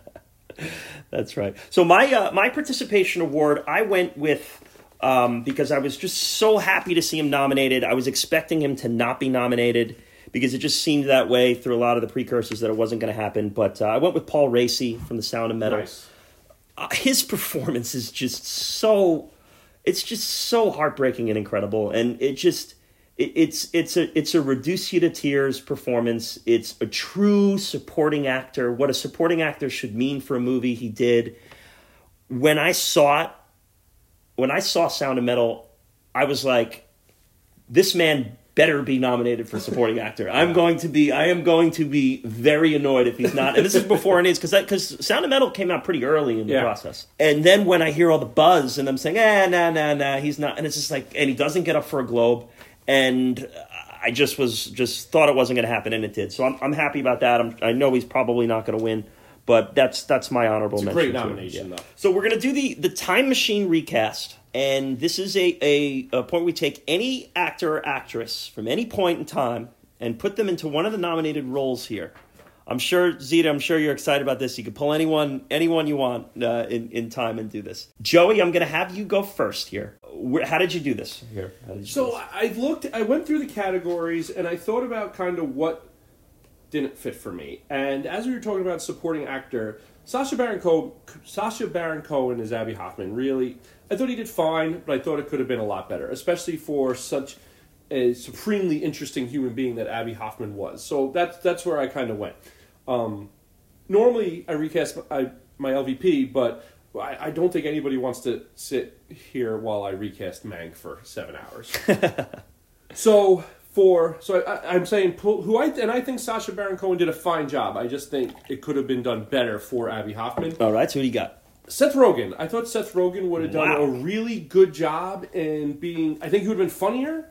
I think he would have been better in the more dramatic parts. And I think he would have been more believable as a leader. Interesting. Seth Rogen in... now, can he... And you think he can get nominated, too? He can break the threshold. I think it would have been... I think that would not be the number 5 for us in that, if it's Seth Rogen. Do I think... I mean, listen... Interesting. I don't think he's beating Kaluuya, but I think maybe we have a battle there. I think Seth Rogen, someone who's been in so many things, I think is very underrated because it's so comedy-based, but I think he's really good in a lot of things. He has good moments, and he has his role in Steve Jobs is pretty good. Great. In the Danny Boyle movie. That's an interesting choice. Very interesting. Zita, how did you go with this one? Well, this is a performance that I did like, as I pointed out. So Carey Mulligan in Promising Young Woman. Oh boy, I do have exciting. A lot of positive things to say about that one. This is no slight on the work that she does, but I would have been interested to see what... Are you too familiar with Melanie Mayron? Melanie Mayron? What films was she in? So she was very big in the 70s. So she was in Harry and Tonto, which Art Carney won Best Actor for in 1974. Yes. So he managed to beat very controversial. Pacino in The Godfather Part 2. Yes, but she's also probably most famous for Girlfriends, which is a lovely Claudia Weil film that sort of feels like a forerunner to the sort of feminist shows that we have now. I use that as a blanket statement. And she's really terrific in that. And then she also went on to be in Missing. She did a lot of work in Woody Allen-esque comedy dramas. And I think she could have handled this part really interestingly. I know there was all that controversy where some journalists said that Carey Mulligan wasn't attractive enough to be a rape victim, which was very an odd statement to make. And, yeah. And I think, as she pointed out, part of the point is that she does look almost like a normal woman in it. And I think that Mayron has a similar vibe. I hate to use that word, but she also feels very ordinary in many ways. And so I think she could have handled this role interestingly. She also has that skill with black comedy, and I suppose I'm arguing that Promising Young Woman could have been made in the 70s, but if it were, I think it would have a really interesting social context to work with, because you did have the sexual revolution at that time, but it didn't really seem to help a lot of women, and you do have a lot of stories from back then of rape on university campuses and that sort of thing going on unchecked. So I think it would have been really interesting to have it set then or even made back then. Yeah, that's a good point. I mean, there is a 70s vibe to it. I mean, it's set. It's modern. It's very clearly set in modern times and the use of technology and all that. But there is a 70s undertone to it that I could totally see. So that's a good point. And I want to check out Harry and Tonto, because that is the controversial one. He beat Nicholson in Chinatown, I think, was one of the other ones. Which is that he wild. beat. Oh yeah, so him and Pacino. Okay, so I went with one that I think one of our co-hosts may not like so much. Yes. But I went with Lakeith Stanfield's spot. And I'm gonna swap him out. I know you guys loved him, but he's coming out of this movie for me. I wanted to put someone in there who I thought who really could handle that double agent role. And we have a co-host here, Artie B, who really does not like this actor at all. So he's Jeremy Renner. Yeah, no, it's not Jeremy. It's not Jeremy Renner. I went with the young Forrest Whitaker, an '80s Forrest Whitaker. If you see him as a young actor in Color of Money, where he plays a charming con artist. He's only in one scene. It's a great scene, but he really shows you both sides of the coin.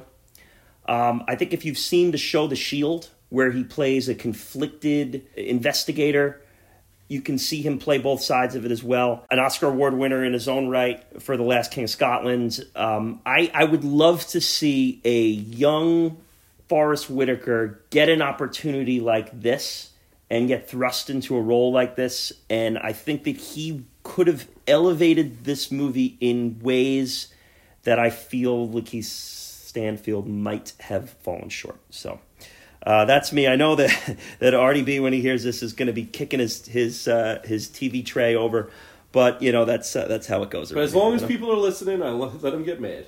That's right. What did you think of Forrest Whitaker's performance in Last King of Scotland in that one? Well, that's one of those interesting cases where they put him in lead, but you could almost argue that his character was supporting it. They do that quite a lot, where you have a movie where you have a conduit character who you spend most of your time with, which in that film's case is James McAvoy, but then there's some big flashy historical figure who shows up for about 30 minutes, and they're the ones who get all of the awards' attention.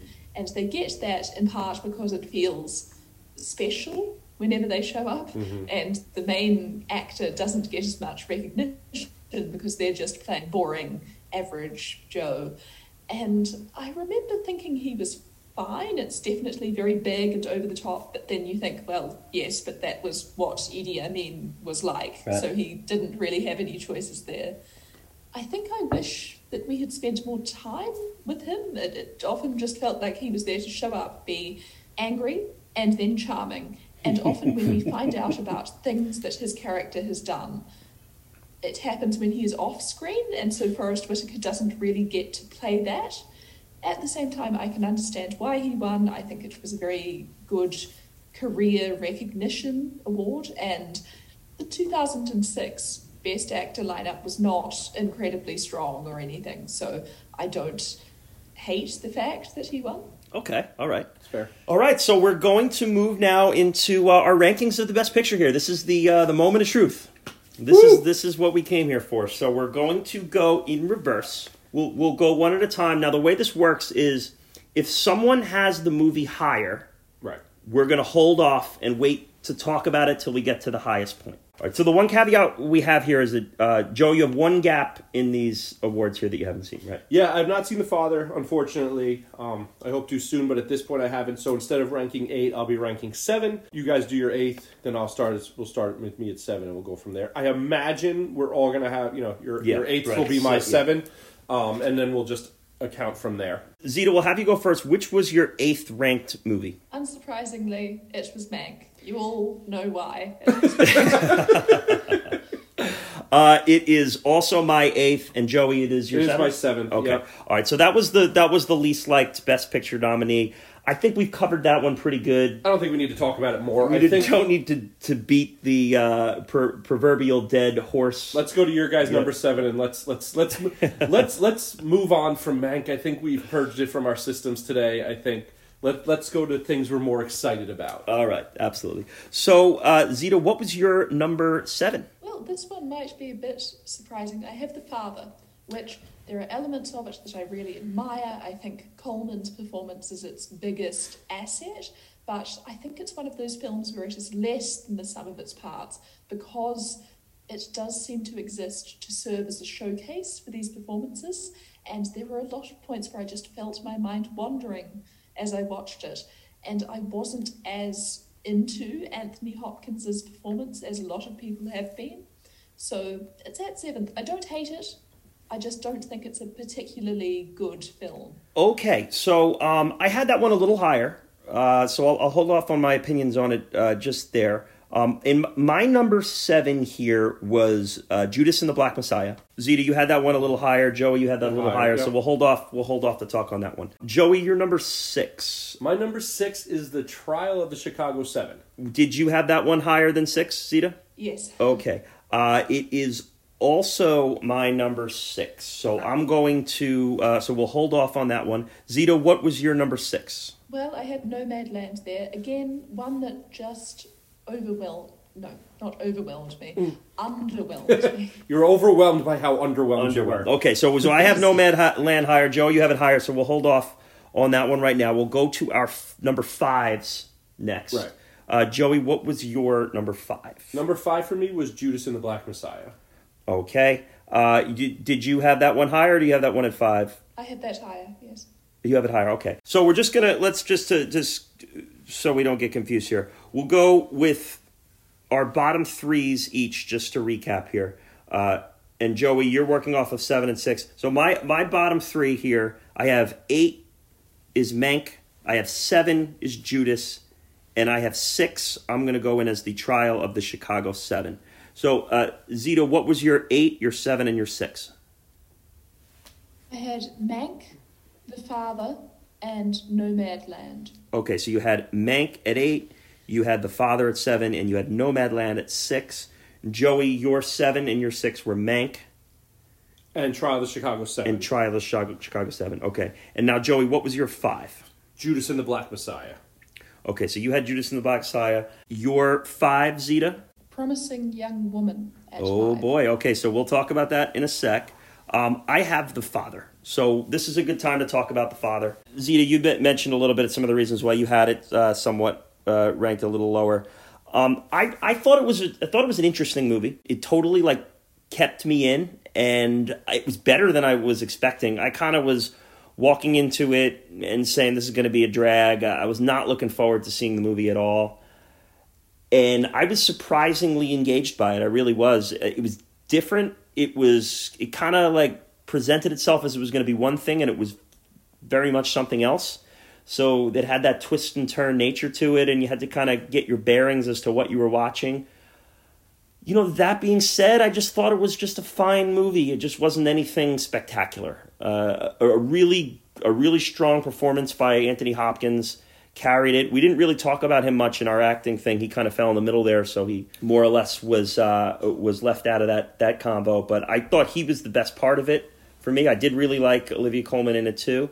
What did you think, Zita, about Anthony Hopkins' performance in that? I wasn't that impressed by it. I think part of it was the hype. I had been told, oh, this is his best performance, and I thought, no, it's not. Mm-hmm. The Remains of the Day exists, and I went in, and my suspicions were essentially confirmed. I don't think this is as good as the work that he was doing in the 1990s.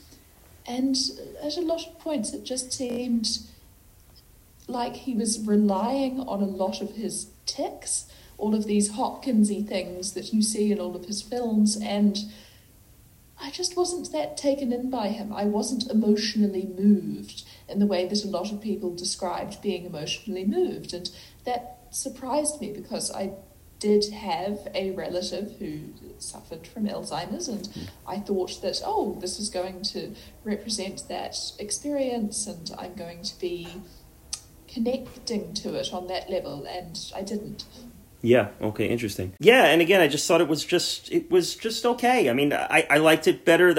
I thought Mank and Judas had some problems where I didn't feel like they should have been in there as Best Picture nominees. I don't look at them as Best Picture nominees. We haven't talked about The Trial yet. I had that as my 6, and The Father as my 5, and I kind of grouped the two of those together. And, well, I guess I'll expand on that when we talk Trial. But we're up to our top 4s now. So this is each of our top 4s. And Zita, what was your number 4? So at 4, I have Judas and the Black Messiah. Nice. Okay, so it's time to talk Judas and the Black Messiah. Joey, I'll let you lead off with that. What were your thoughts on this one? You had that one at 6. I had it at number 6. I had number 5. I had Trial of Chicago 7. I really liked it. I think it had flaws. I think a lot of my issues were I think the direction was lacking a lot, where I think someone stronger with more clear of a vision would have kind of brought it more, made it more realized, made it more full circle, made everything matter a little bit more, because it's such an important time in history. I mean, it's such an important time in history that 2 movies are referencing it, that I think it didn't feel as important as it should have. A better director might have brought it up to another level, where I think the performances of Daniel Kaluuya and Lakeith Stanfield really held this together and made me really like it. I'm glad you said that, Joe, because that was kind of, I want to say, probably my biggest issue with it is it totally reeked of having an amateur director. Right. That was my problem. It really did. It looked like a guy who was in the early part of his career, who may end up being a fine director, and we may look back on and he'll learn from this and come through with another award-winning film. I just saw it while I was watching it, and it distracted me. And between that and some of the performances that I didn't love, it was incomplete for me. So that's why I had those 2, both that and Mank, as the ones that I just did not think belonged in this lineup. See, I think this deserves a nomination 100%, because I just think that some of the weightiness got lost. And Zita, this was your number 4. So why did you think this one fit in there, and why did you think it almost meddled there? It's meddling. I don't think it does have some performances that I really like. I think it's probably worth watching, but as you 2 pointed out, it doesn't feel like it's the best that it could have been. There's a lot of potential on display, but it seems like the people working behind it didn't have enough experience to really know what they were working with. Yeah, and can we talk about how awful Martin Sheen was in it? I mean, he looked like first of all, it was the worst makeup I've ever seen. He looked like he was pumped full of formaldehyde. It looked like he rose out of the coffin at his own wake. It looked like I did his makeup. My goodness! It looked like I was given some plastic, and someone told me to make Martin Sheen look like someone else, because that hurt and that really took me out of it. Because I think there was... I mean, I was like, oh, Martin Sheen is this. Oh, Martin Sheen is in this. Ooh, oh God, go back to where you were. Go back to the commercials. Whatever amount of money they gave Martin Sheen to come in and step in and do this was not enough, because it was bad. And I did love Jesse Plemons in it, though. I thought he was great. Jesse Plemons was really good. He was really good. And I thought his character was cool, and you saw different things of it. And I think him and Lakeith Stanfield had a really good chemistry that I enjoyed. Okay, so that was Zita. That was your 4. Joey, we're up to you. Joey, what was your 4? So this is the part of the rankings where it goes from Mank, I didn't like. Trial of Chicago 7, we'll talk about a little. I liked a lot. Judas and Black Messiah, big fan. This gets to the point in the movies where I really like these movies. And my number 4 is Minari. Okay, Minari is also my number 4. Zita, you had that one a little higher? Yes, I did. Okay, so we'll hold off on Minari talk, and we'll head into our gold, silver, bronze medals here. Zita, I'll let you go first here. What was your number 3? Well, this is sort of embarrassing, but it's the Trial of the Chicago 7. Wow, okay, it's trial time. Wow. It's Trial 7 time. So, no, I'm a little surprised by that. I'm a little surprised because I didn't get the impression that you loved this movie. But you liked it enough for it to get your bronze medal here. What about the Trial of Chicago 7 lifted it over the other 5 films? I think for me, it's not a great film by any means, but I do think it does a decent job of laying out all of the factors that eventually led to this court case. And this is one I referenced the father feeling like less than the sum of its parts. The Trial of the Chicago 7 feels like more than the sum of its parts, where each element of the production I can identify a flaw. Mm-hmm. And yet you bring them together and you get a relatively entertaining television movie-ish depiction of this important historical event. And it was just a straight down the middle 3-star movie for me. There were things that I really liked. I enjoyed Michael Keaton's cameo. But then on the other hand, the lack of attention that is paid to the involvement of the Black Panthers in this case was really disappointing. Mm-hmm. So I was just constantly at war with myself as I watched it, and I think that's why it ended up somewhere in the middle, sort of on the higher end, but it's not great. Yeah, okay, I think that's pretty well said. Joe, you had that one. Where did you have that one, Joe? I had that one as number 6. Okay, so that was on the lower end for you. Yeah. So why don't you get, since you had it on the lower end, I had that one as my 6 out of 8 too. Right, but I was you 6 had out a of 6 out of 7. yeah. So what held that back below some of the others for you? So I went into that. I held off watching that for a long time because I wasn't interested. I just think there's a lot of, for whatever reason, I just wasn't into it. I liked it a lot more than I expected. Michael Keaton, once again, just comes in and crushes it, as Michael Keaton does. I just think there was pieces missing where I think it was good. I actually really liked Eddie Redmayne in it. I thought he was really interesting and good. Interesting and good. I forget how to use words. I think he was really interesting and he did a really good job. But I just think as a whole, while it was much better than I thought, when comparing it with the movies above it, I just think I would only probably recommend this to somebody if they were super knowledgeable about the facts of the story already. I don't think I'd go, separate on it and let it go because I just think ultimately it doesn't hold up that way. Yeah, for me, this was very much middling for me. Like, I liked it. Like, I didn't dislike it. I really didn't. Like I said, I thought the two that didn't belong for me were Mank and Judas. I had The Trial next, but I think it's a fine Best Picture nominee. Sure. It fits in there. I was entertained the whole way. I thought it was another one where I thought maybe I was going to be annoyed by it, and I dug it. I loved the ensemble cast. The guy played Arthur Lee Allen in Zodiac.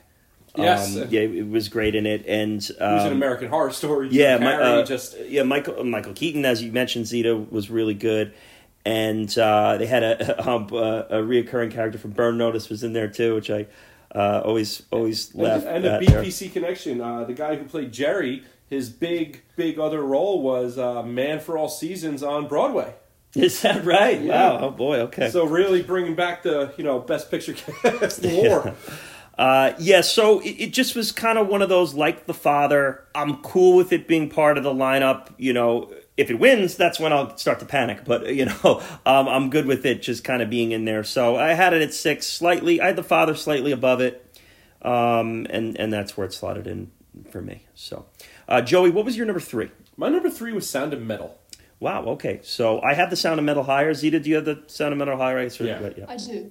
Okay. So we'll head to our silver medals here. Joey, we'll go with you first. What was your silver medal here? So my number 2 was Nomadland. I guess, I forgot to say Nomadland was my number 3. So, so I had Nomadland at 3. You have it at 2.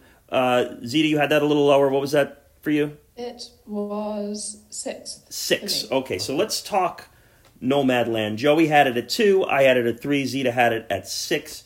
Joey, why was this your runner-up for Best Picture for you? It's based off a book. I haven't read the book, but I think for a movie that could have been... This could have been bad in the wrong hands. I think is just a really beautiful, well-done movie that made me care about a lot of people who I didn't. If I would have read everything on paper, I probably would have rolled my eyes. But it made me really care about a lot of these people, and very much so. So I think it was a really good movie, and I think Frances McDormand did a really excellent job. I didn't have an immediate reaction to it. It was a movie that I watched and I had to sit with a little bit and really think about, which is a good thing, I think. So this is a movie that is likely to win Best Picture, we think. It's kind of won a lot of the precursors, and it seems like the favorite at this point. Zita, you had this one a little lower here. What kept this out of the top running for you? I just never found it that engrossing. As you referenced, I was often bored by it, which is a real shame. There were things that I liked about it. I liked the cinematography. It wasn't as bad as it could have been, but I didn't get all of the fuss. It was forgettable to me. I think that this is the type of movie, too, and I've said this to some of my friends in talking about it after I saw it, where I wouldn't rush to recommend it to people. No. Because I don't think that everyone is going to love it. You kind of have to be invested in it, and you have to get lost in it. And you have to put your phone down. If you're unable to do that, you may not appreciate it. And I personally, the things I loved about Nomadland was, and I mentioned already, I loved Frances McDormand's restrained performance. I loved that it highlighted a part of America that is just not usually shown to us. You know, when they show us Nevada, they show us Vegas. Right. They don't show us like the Badlands of of Nevada and out in the desert. And it's there are people who are living that life, and I don't think that we get that in film and TV a lot. So that I had fun with that. I like outdoorsy types of movies. You know, I like a 127 Hours, where someone could be like, how could you watch a movie about a guy who just gets stuck behind a rock and then cuts his arm off? Well, it's like, well, yeah, but there's more to it than that. There's the scene around him and what brings him out there and what goes on. And oddly enough, a lot of Nomadland brought me back to 127 Hours. Interesting. And the other thing I really like too is that it brought out a lot of themes for anyone who wanted to connect with. They could connect with, but you didn't have to connect with every theme that was there. And it brought up grief, and it brought up family, and it brought up nature, and it brought up consumerism, and a lot of those items were there for you if you wanted them. So I suppose one day there probably will be a Nomadland episode that we'll go deeper into this with, because it seems like it may win. But I guess we'll get there when we do. But I totally get anyone who doesn't like it. Sure, 100%. I could see both sides of it for sure. Yeah. So, Joey, your runner-up was Nomadland. Yep. Catherine, what was your runner-up for Best Picture this year? So I had Minari. Oh, boy. Oh, nice. Okay, so let's talk Minari. Minari was my 4. Joey, Minari was also your 4. Zita, this is your runner-up. Why did you feel that this was the runner-up for Best Picture? Well, I think it told a very simple story, but it did it well. And when we talk about the direction, I think that's probably its chief strength. It's handled in a melodramatic way. I was almost reminded of some of those family melodramas that you got in the 40s, something like One Foot in Heaven. It felt very similar to that, where there is this emphasis on family dynamics and how the family can change when you introduce a new member or bring somebody back. And Lee Isaac Chung does seem to be fascinated by that, and he hands a lot of the responsibility over to the performers, and they, for the most part, do a very good job. The actress who played the wife really impressed me. Yeah, she was good. I don't think it's a great movie, but I was happy to see it nominated. Yeah, I hear you. I wish this came out separate year than Nomadland. I think that if I saw this first, maybe I liked it more. Just the way, I think they both have that very slow, reserved pacing, which I appreciate a lot. But I think having both they're very different movies. But I think that kind of hurt it, which might be ridiculous. But in my mind, when I was going back and forth with it, that really got it. Because I thought Minari was really good. It was smart. You cared a lot about these people, and I also think it didn't always, what you expected didn't always come true. And Mountain Dew being healthy water from the mountain. That's great. Just fantastic. Also, where are these giant glass Mountain Dew bottles? I guess I they don't had know, them man. in the 80s. Or... I don't know. I'm gonna go find some antique shops and find one because I want that. Very cool. So Minari, Joey, I'm gonna couple off of what you said. I had the same thought with it. I think Nomadland stole a lot of its thunder for me. I also, and I think I brought this up in the Annie Hall episode that we did. I'm so tired of getting these California movies. They're just showing us California all the time, and give me some other states. And I like that you got Arkansas. Yeah, you got a different state. And 1980s Arkansas. 80s Arkansas. That's something you just don't see. So I appreciated that a lot. I thought the story itself was it kind of was like reminiscent of like a short story or like a W.W. Jacobs or an O. Henry, like a Gift of the Magi, or the Monkey's Paw, or something like that. Like it had specific turns, and it was trying to say something, and there was symbolism that you could grasp, and there was enough to the movie that I said to myself, "Oh, if I'm going to go back and watch this, I could go and get something out of this." Right. And it had Will Patton.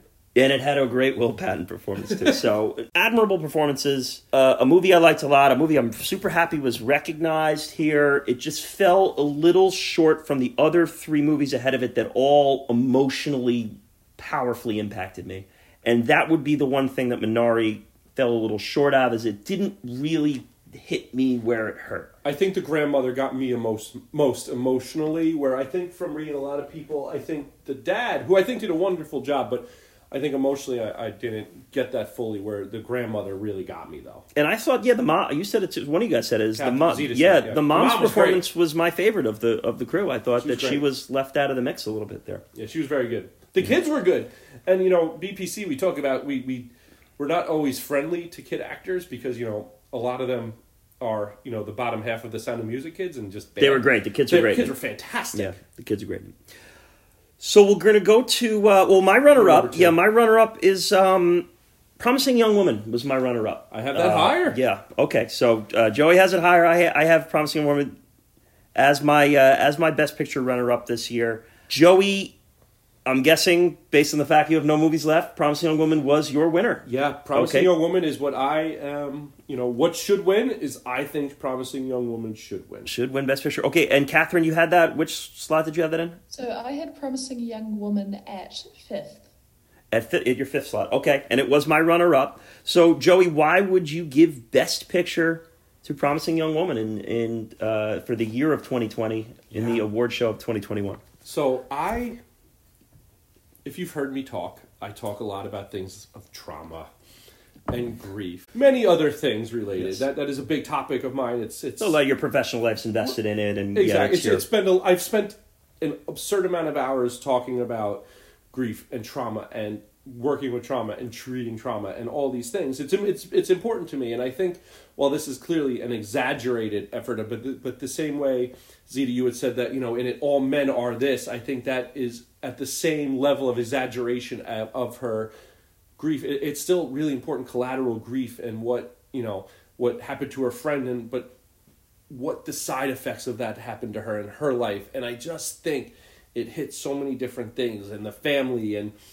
her family versus the friend's family, and I think the characters were good. I think that is probably what McLovin from Superbad grew up to be, a guy doing cocaine while talking about the book he's writing. Well, that's an interesting thought too. Is that a sequel to the McLovin character? Yes, I think his name is. I think he still has that ID, and he is still pining for the redhead girl from Superbad.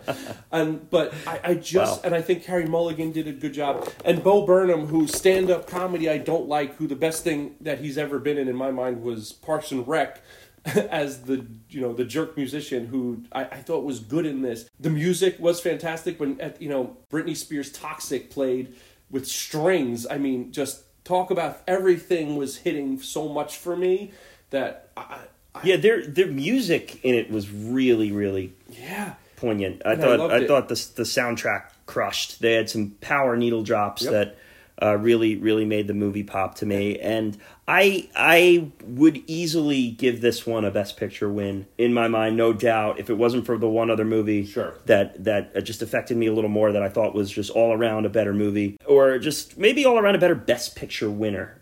Because I think Promising Young Woman is going to stand the test of time. I think years from now, people will look back at that as one of the movies of 2020 that lasts. I may be wrong with that. That statement may not age well.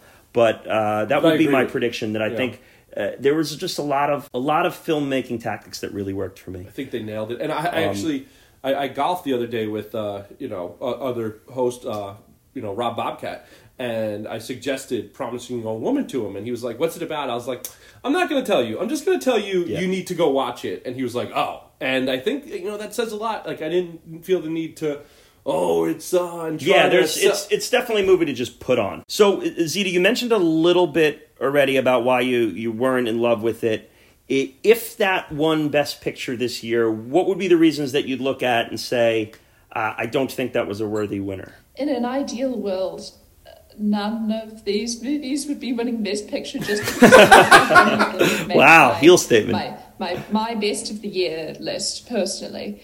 I think Promising Young Woman, out of all of the nominees, I would be fine with it. At least it would be an interesting choice. As much as I ranked The Trial of the Chicago 7 higher than it, I do think it would be more complicated if we had Promising Young Woman winning. We would consider, what caused that? And hopefully they would start rewarding more films that try to target the sort of issues that Promising Young Woman tries to talk about, instead of, they typically wait about 10, 15 years to make movies about issues that were current 10 years ago, and then they go, we're so brave by tackling something that everybody has already made up their mind about. Sure. So if they were trying to, in the moment, talk about something important, that would be a positive step. So I can't say that I would be too upset if it did win. Yeah, okay, well said. And so, Joey, your Best Picture winner was Promising Young Woman, and if I did my math properly,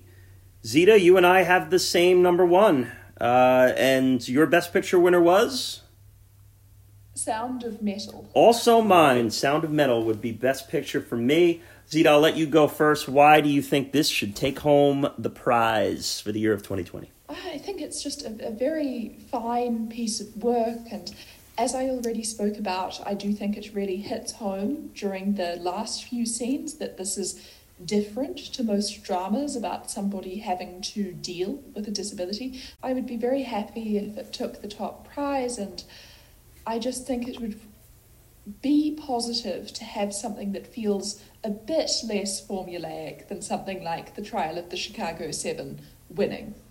Yeah, absolutely. And Zita, I know you have to go, so we're going to say goodbye to you. I want to thank you so much for joining us. This was awesome. This is a great thing. Hopefully it's something we could do again next year. Again, the 300 Passions podcast. Just let us know where to find that again on Twitter.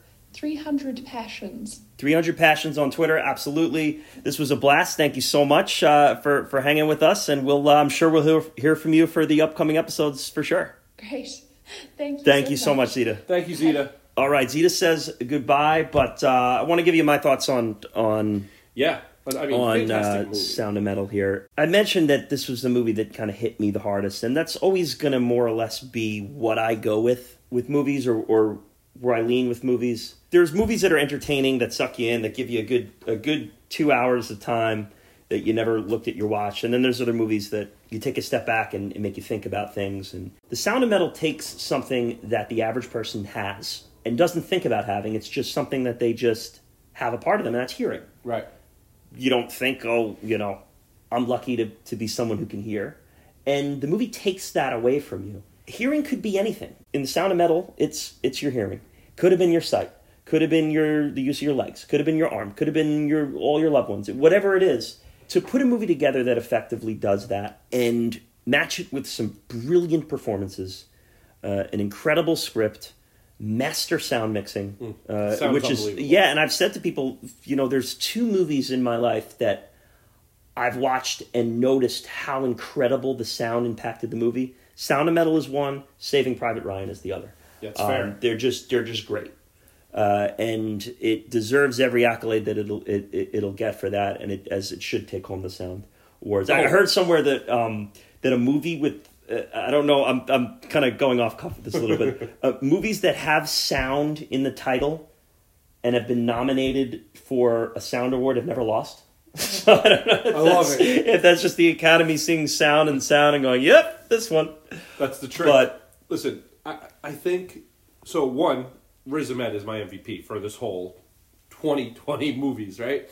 Mm-hmm. I think the movie's fantastic. I loved it very much. When I finished watching it, I think I watched on like a Thursday night. It finished at like midnight. I texted like 20 people, and I was like, you need to watch this. This is the next thing you need to watch. So definitely would, if that wins, I'd be super excited, because I think the first part when the sound goes out and he's trying to sell the T-shirts and can't hear, and it's just, you feel alone with this poor guy. Yeah, and how quickly the deterioration happens. Yeah. It's a movie that I wish would win Best Picture. I really do. And I can say the same about Promising Young Woman. I mean, like I said before, I kind of group these into three tiers, and with one movie falling in between the tiers.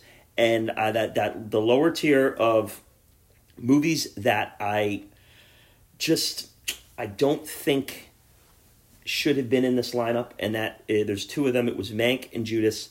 Then the next group is okay with them being Best Picture nominees, but you know what? They don't think they need to be any more than that, and that's The Trial and The Father.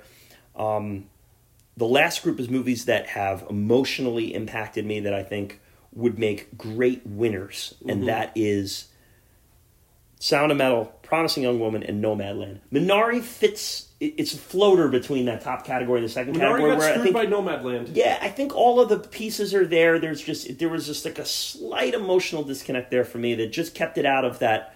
I would be proud for it to win Best Picture kind of thing. If it did win, I wouldn't hate it. I wouldn't hate it, but yeah, it just wouldn't be my choice. But and listen, when we go, I want Promising Young Woman. That's my number one. But if just talking about when we get to do a deep dive on one of these episodes and we really get to say, like, what are we doing? I want to do a deep dive episode on Promising Young Woman or Sound of Metal above, We'll find a way to get there, I'm sure. If that's how we're ranking them, those are 1A, 1B. All right, so to give you a little recap here, we'll do Catherine's first. So Catherine, her 8 was Mank, her 7 was The Father, her 6 was Nomadland. Her 5 was Promising Young Woman. Her 4 was Judas and the Black Messiah.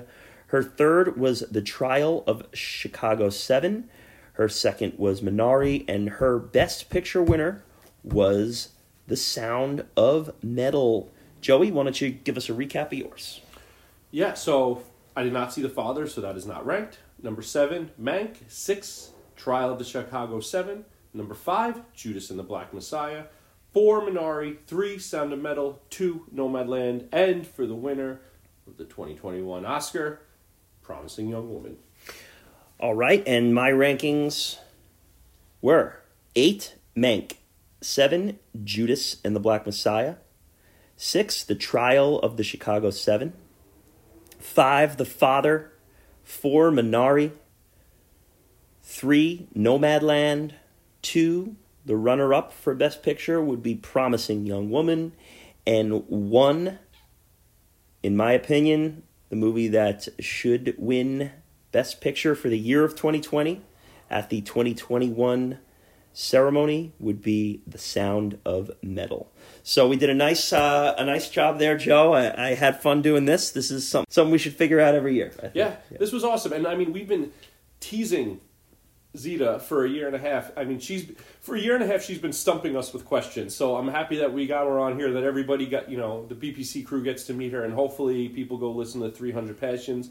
The episodes we're on, the episodes we're not on, because there's some really good episodes. And, she was awesome. I think she was great. She crushed it today. Yeah. And we got to do a What Should Win. And, that's against our nature at this point. But it was fun. It is. It was good to flip the script a little bit. What should win? That being said, we appreciate all of you listening, especially if you've made it to this point of the podcast. Took this little break from our regular schedule with us. You can find us on our social media accounts at Best Picture Cast. We're on Twitter. We're on Facebook. We are on Instagram. We do these tournaments from time to time. I think by the time that this comes out, we will have completed our animation tournament. Yeah, hopefully Spider-Verse is the next upcoming episode to torture Kieran and make me so profoundly happy. You'll know the answer to that by the time you hear this, and I hope that it's not that. But yes, so follow us on those accounts. We always try to have a lot of fun on Twitter. We don't take ourselves too seriously. That's one of the big things with this is, we're not Roger Ebert. We're not sitting here just issuing the word of God statements about these movies. We like movies. We like talking about movies, and we enjoy each other's company. So we have a good time talking about this stuff, and we hope that you have a good time listening. And send us what you think wins. If you let us know if you disagree, if you really hate that we knock something out, or you really love Mank. Let us know, because we ranked some things where there was some categories we're all on the same page. Supporting actress, we all pick something different. So we want to hear from you guys too, where you're at, because that's interesting. And I'll always say that is, please give us the feedback. It helps us. We are not stuck up. We'll always respond, whether it's you DM us on Twitter, add us on Twitter, write us at our email, which we didn't mention, is bestpicturepodcast@yahoo.com. Our social medias are all at Best Picture Cast. we always respond. So if you've been listening to us and you just didn't, don't feel like getting involved, that's fine too. That's cool too. We love that. We're just happy that we're out there talking to you out there. So, Joey, any closing thoughts here? For a weird year where about a year ago, I made a joke to somebody that Impractical Jokers was going to be the only movie out this year and was going to win everything. And I was all for it because I enjoy the Impractical Jokers a great deal. But it was a weird year. I think that some very cool, interesting movies came out, and I think movies that normally don't get love are really getting some attention. And I think the fact that there's a chance that we get to see A Promising Young Woman or Sound of Metal win would be, really fantastic and really special. There's some special movies here amongst the Manx. For sure. I'm looking forward to seeing the awards. I mean, we'll this at some point when you're listening to this will be a very dated episode and you'll know who won. But I think that was one of our things here is we just wanted to give you thoughts on what we took out of this year. Right. There's not a predictions episode. There's plenty of prediction stuff out there. That's what we like. Yeah, that's exactly right. So let us know what you think. Thanks again. We're looking forward to one of these movies being a Best Picture Cast episode. It's going to be great to find out who it's going to be. Thank you so much. We will see you next week. Joey, I think the next time we hear from you, we'll probably be at the rankings episode, right? We'll be at the end of our season, season 2. Rankings episode. How do you get better than that? Yeah, we're going to rank all the movies all 15 movies we covered in season 2. It's going to be a trip for sure, and then we're going to try to because we've covered 30 movies. Then at that point, we're going to try to figure out where those 30 lands and do that. It'll be all 5 of us, the five guys: Grant C, Chris G, and Artie B as well. Looking forward to it. Everybody, please rate, review, subscribe. Best Picture Cast. We love you so much. We'll catch you next time. Thank you.